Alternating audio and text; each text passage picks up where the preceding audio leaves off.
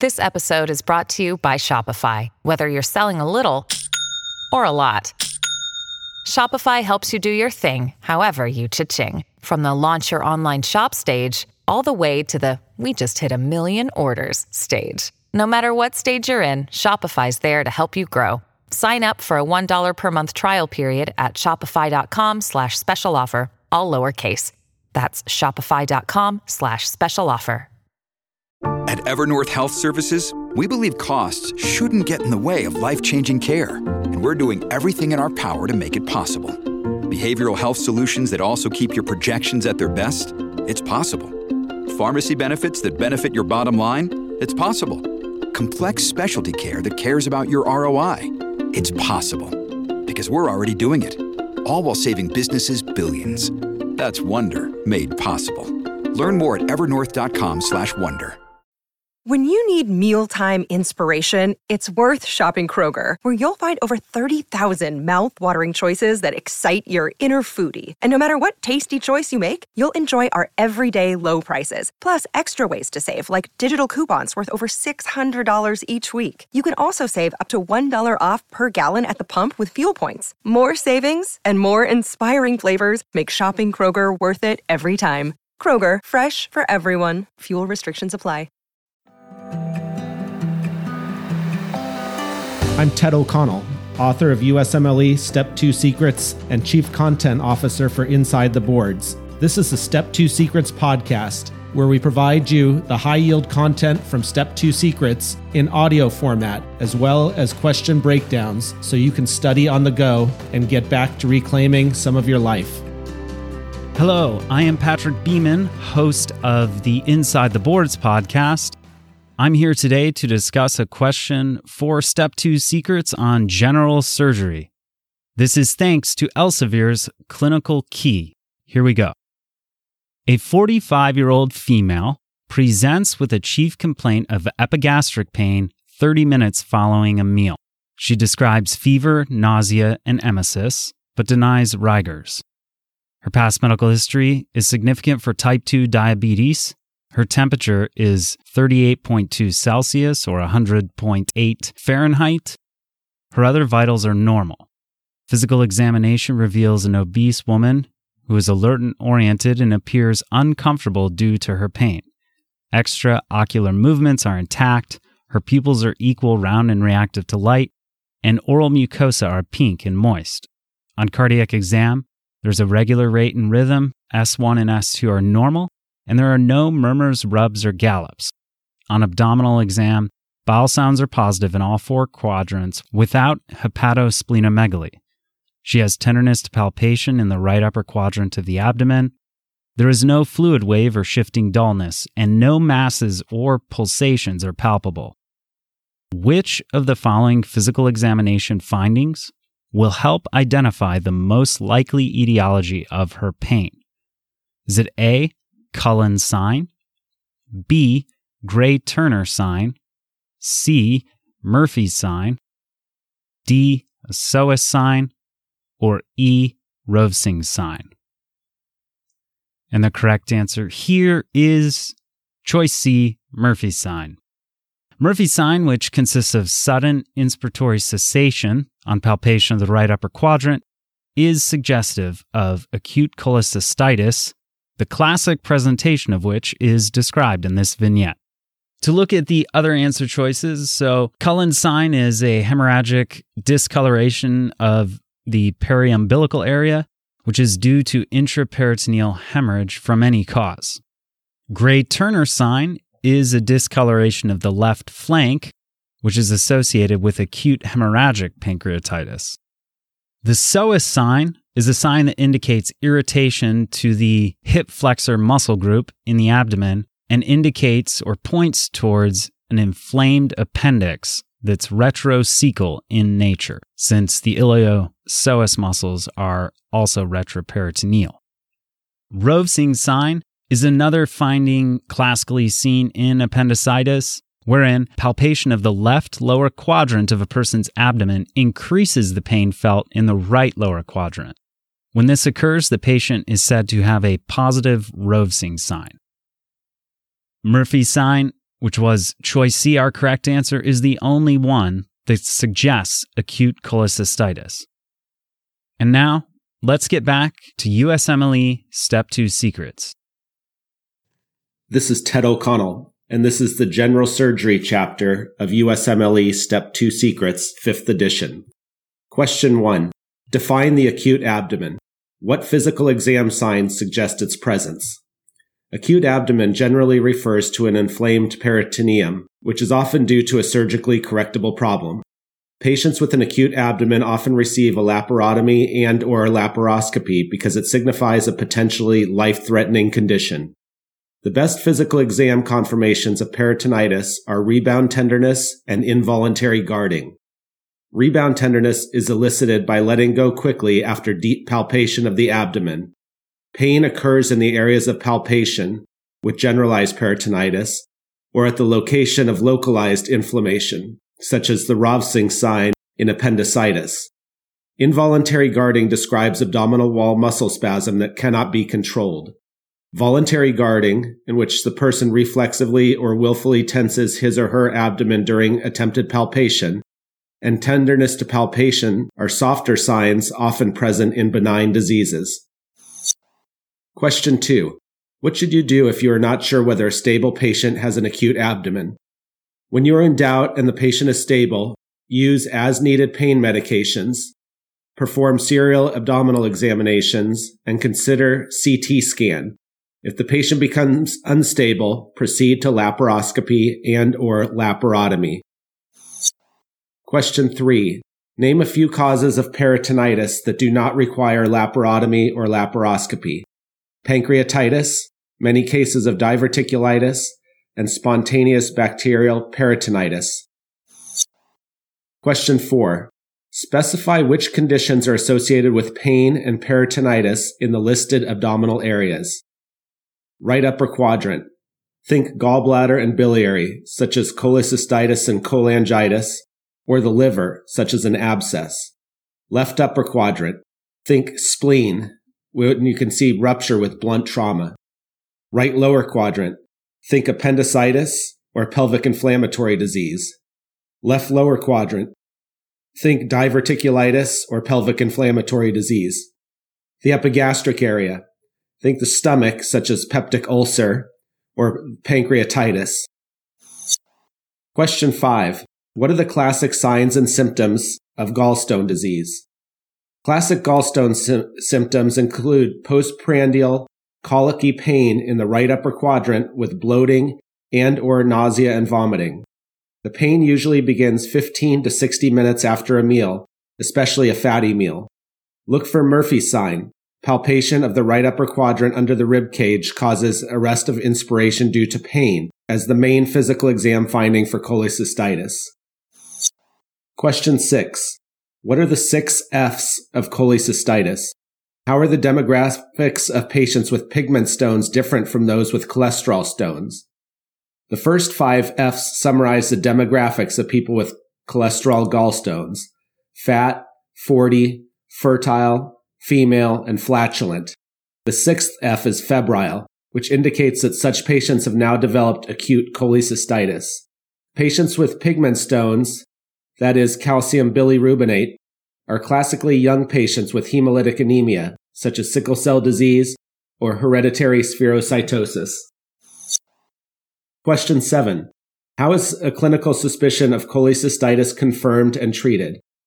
Ultrasound is the best first imaging study for suspected gallbladder disease. It may show gallstones, a thin layer of fluid around the gallbladder, and/or a thickened gallbladder wall. A more specific ultrasonographic Murphy sign using direct visualization of the gallbladder can be obtained. Variant anatomy and significant obesity can create uncertainty.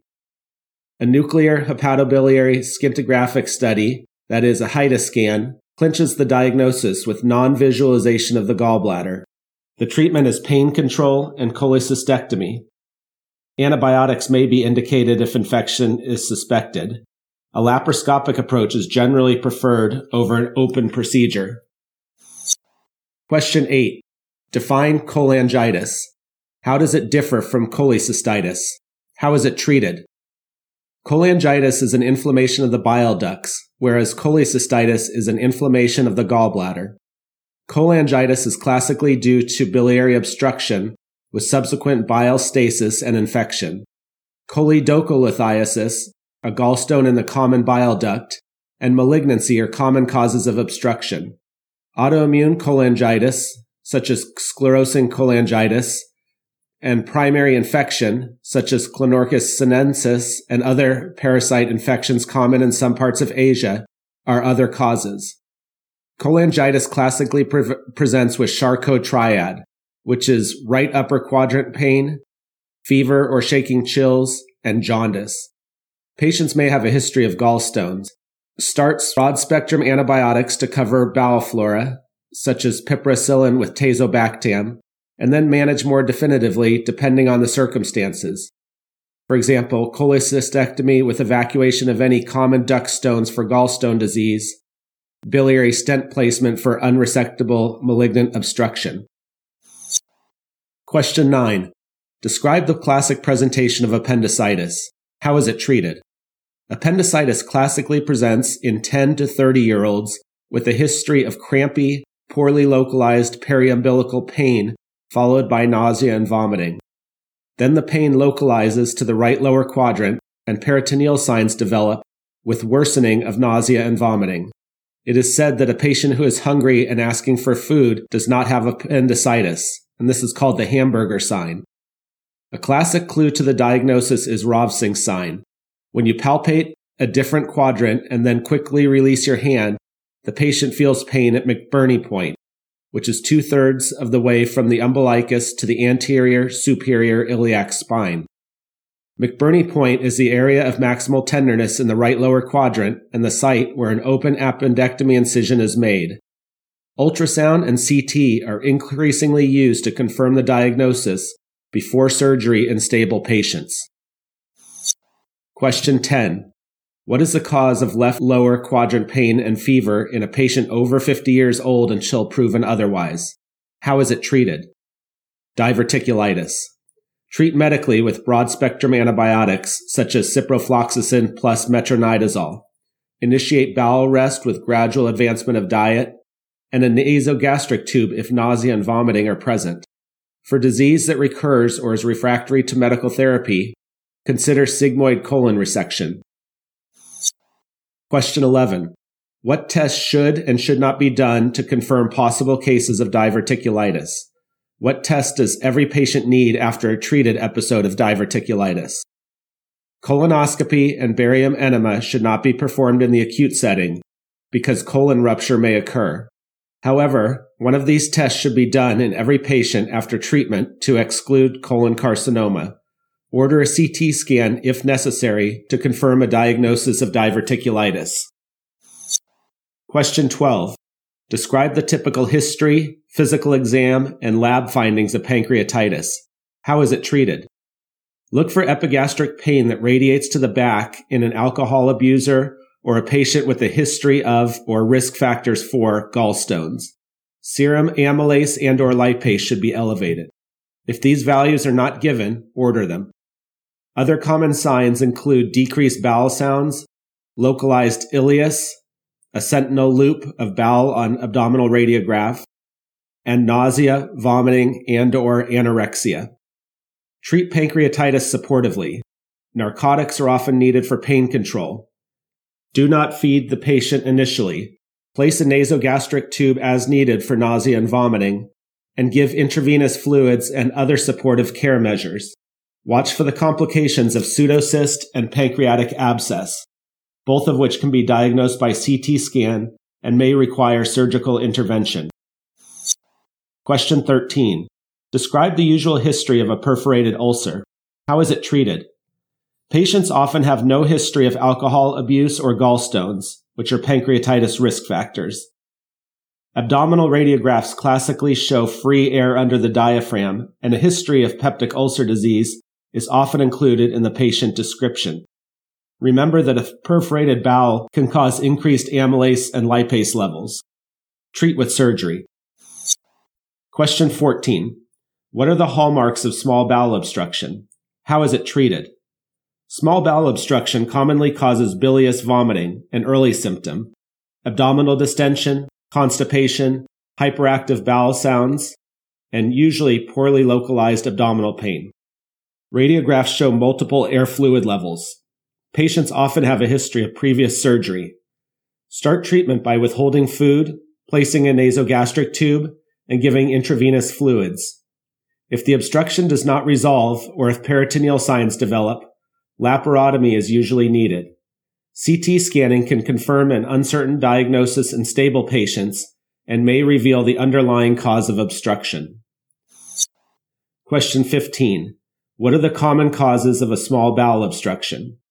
In adults, the most common cause is adhesions, which usually develop from prior surgery. Incarcerated hernias, Crohn's disease, and malignancy are other common causes.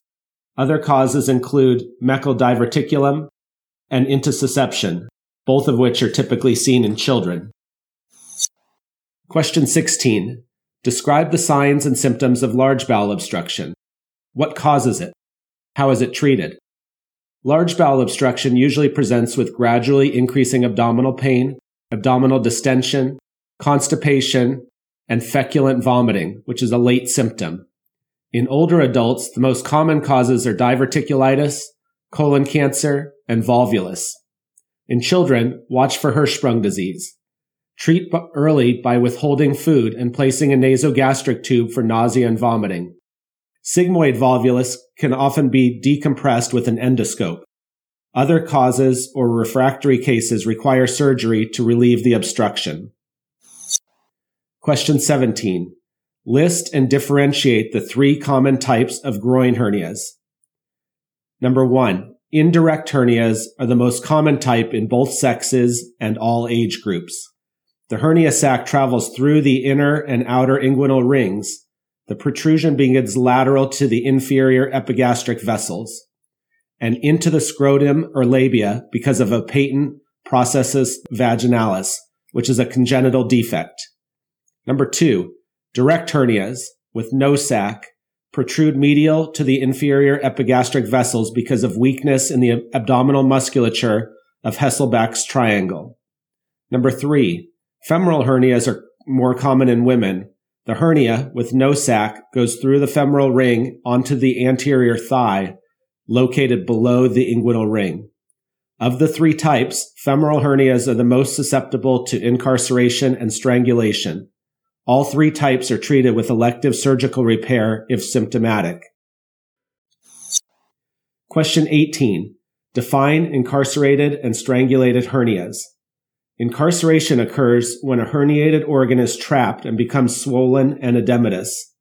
Incarcerated hernias are the most common cause of small bowel obstruction in patients who have had no previous abdominal surgery, and the second most common cause in patients who have had previous abdominal surgery. Treatment is prompt surgery. Strangulation occurs after incarceration when the entrapment becomes so severe that the blood supply is cut off. Strangulation can lead to necrosis and is a surgical emergency. Patients may present with symptoms of small bowel obstruction and shock. Question 19. True or false? Generally, patients should not eat or drink 8 or more hours before surgery. True. This protocol reduces the chance of aspiration and subsequent pneumonia. Question 20. What is the best test, other than a good history, for preoperative evaluation of pulmonary function? Spirometry, which gives functional vital capacity, forced expiratory volumes, and maximal voluntary ventilation. A good history, such as activity level and exercise tolerance, is also useful. Question 21. What measures help to prevent intraoperative and postoperative deep venous thrombosis and pulmonary embolus? Compressive and elastic stockings, early ambulation, and or low-dose heparins, such as unfractionated or low molecular weight. Question 22. What is the most common cause of fever in the first 24 hours after surgery? Atelectasis. Prevent and treat atelectasis with early ambulation, chest physiotherapy and percussion, incentive spirometry, and proper pain control. Too much pain and too many narcotics which both can decrease respiratory effort, increase the risk of atelectasis. Question 23. What are the other common causes of postoperative fever? The 5 W's: wind, water, walk, wound, and weird drugs. These summarize the common causes of postoperative fever in the order that they tend to occur. Wind stands for atelectasis and pneumonia. Water for urinary tract infection. Walk for deep venous thrombosis. Wound for surgical wound infection. And weird drugs for drug fever. In patients with daily fever spikes that do not respond to antibiotics, think about an intra-abdominal abscess. Order a CT scan to locate and then drain the abscess if one is present. Question 24. Define fascial or wound dehiscence. How do you recognize it? Fascial or wound dehiscence occurs when the surgical wound opens spontaneously, usually 5 to 10 days postoperatively.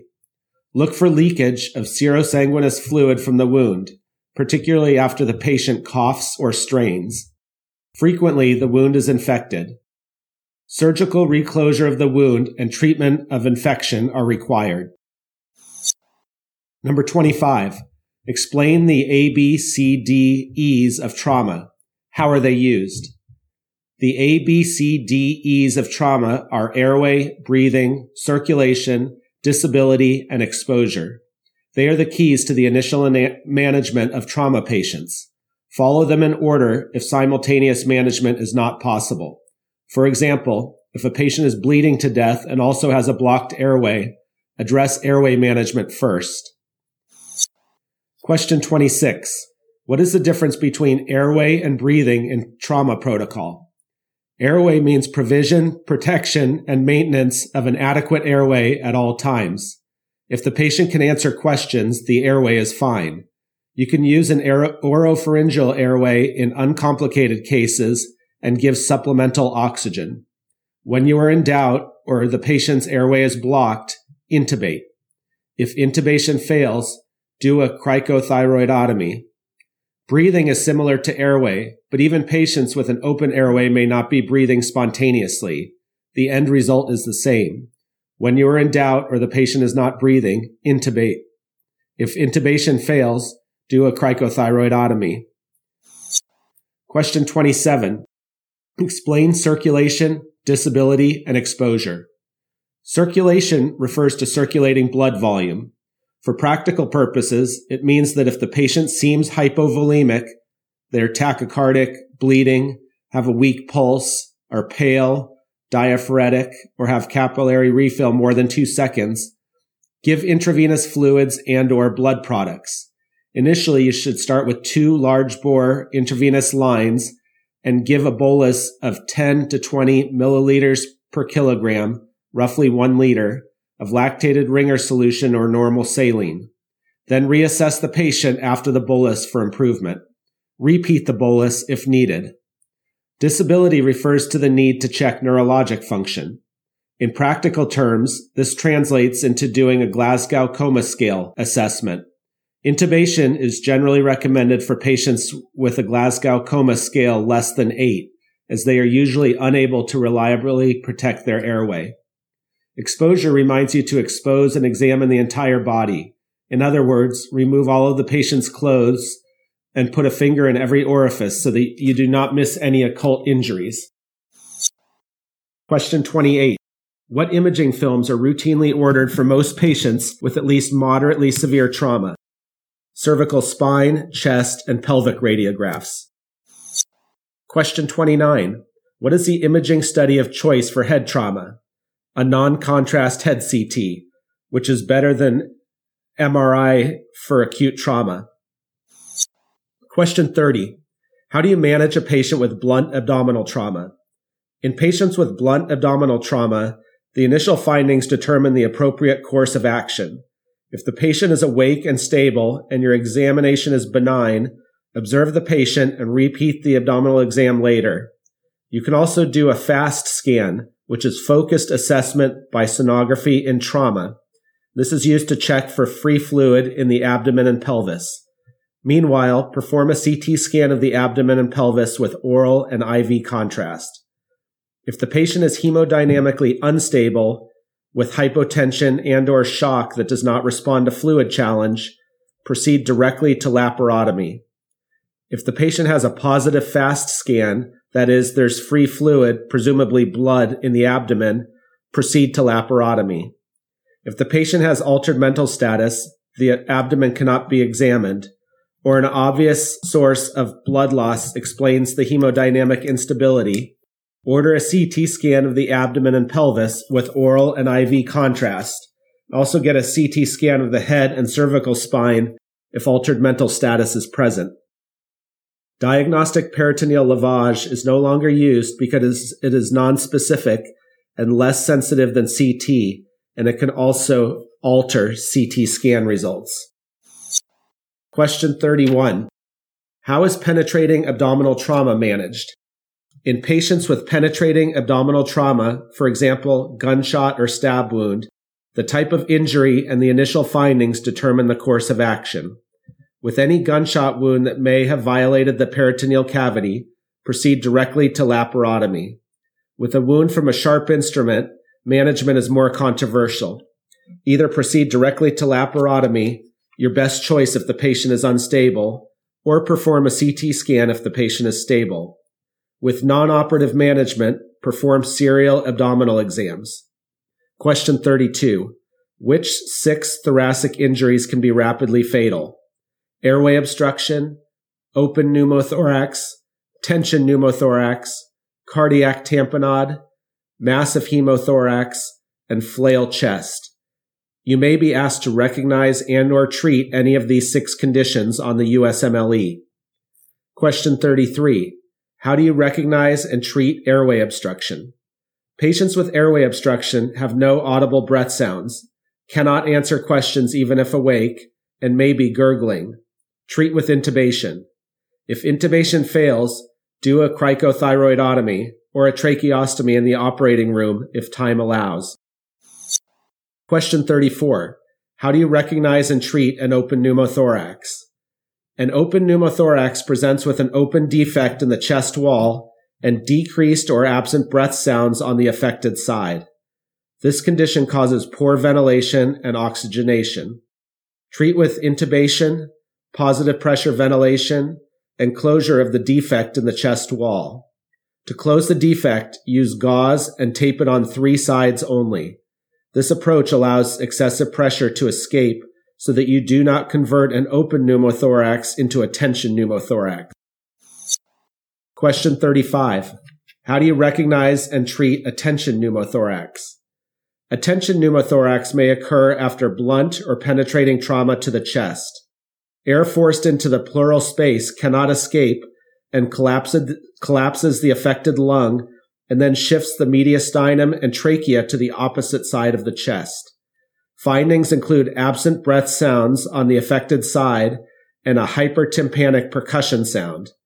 Hypotension and/or distended neck veins may result from impaired cardiac filling. Treat with needle thoracentesis, followed by insertion of a chest tube. Question 36. Describe the presentation of cardiac tamponade. How is it diagnosed and treated? Cardiac tamponade is classically associated with penetrating trauma to the left chest. Patients have hypotension due to impaired cardiac filling, distended neck veins, muffled heart sounds, pulsus paradoxus, which is an exaggerated fall in blood pressure on inspiration, and normal breath sounds. If the patient is unstable, treat with pericardiocentesis. Put a catheter through the skin and into the pericardial sac and aspirate blood and fluid.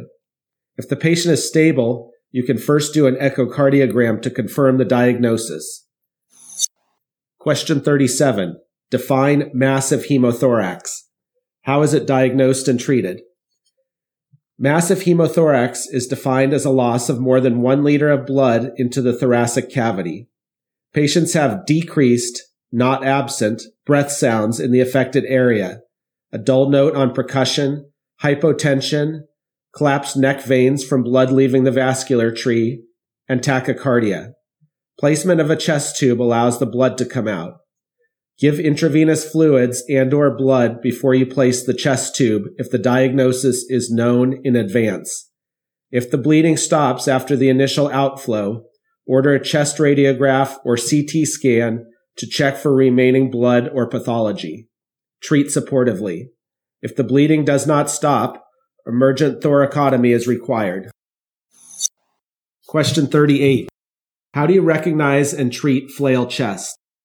Flail chest occurs when several adjacent ribs are broken in multiple places, causing the affected part of the chest wall to move paradoxically during respiration, inward during inspiration, outward during expiration.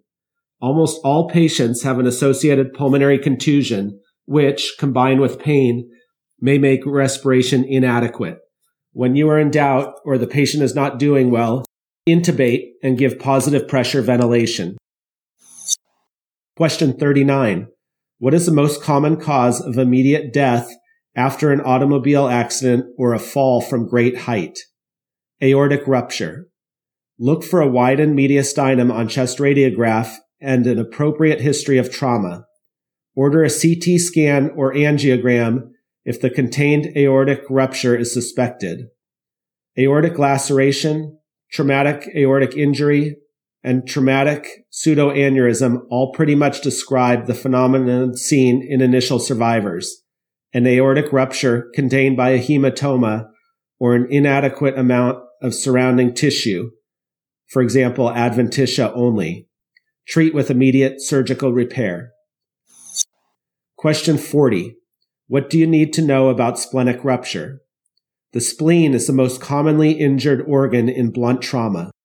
Patients with splenic rupture, the most severe form of injury, have a history of blunt abdominal trauma, hypotension, tachycardia, shock, and/or care sign, which is referred pain in the left shoulder. Patients with Epstein-Barr virus infection or infectious mononucleosis and splenomegaly should avoid contact sports to prevent rupture. Make sure patients with a history of functional or surgical asplenia have received the pneumococcal, meningococcal, and H. influenzae vaccines. These are all encapsulated organisms.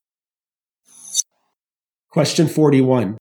What clue suggests a diagnosis of diaphragmatic rupture? How is it treated? Diaphragm rupture usually occurs after blunt trauma and on the left side because the liver protects the right side of the diaphragm. You may hear bowel sounds when listening to the chest or see bowel that has herniated into the chest on chest radiograph. Treatment is surgical repair of the diaphragm. Question 42. What are the 3 zones of the neck? How is trauma in each of the different zones managed? Zone 1 is the base of the neck from 2 centimeters above the clavicles to the level of the clavicles. Zone 2 is the midcervical region from 2 centimeters above the clavicle to the angle of the mandible. Zone 3 is the top of the neck from the angle of the mandible to the base of the skull. With Zone 1 and 3 injuries, you generally should order an arteriogram before going to the operating room. With Zone 2 injuries, proceed to the operating room for surgical exploration without an arteriogram. In patients with obvious bleeding or rapidly expanding hematoma in the neck, proceed directly to the operating room, no matter where the injury is. Question 43. How should a choking victim be managed? Always leave choking patients alone if they are speaking, coughing, or breathing. If they stop doing all of these, perform the Heimlich maneuver. Question 44. What should you do if a tooth is knocked out? Put the tooth back in place with no cleaning or only saline to rinse it off, and stabilize the tooth in place. The sooner this is done, the better the prognosis for salvage of the tooth. That's the end of this chapter. A big thank you to Elsevier Incorporated, my publishing company behind USMLE Step 2 Secrets, for allowing us to put out this book in audio format.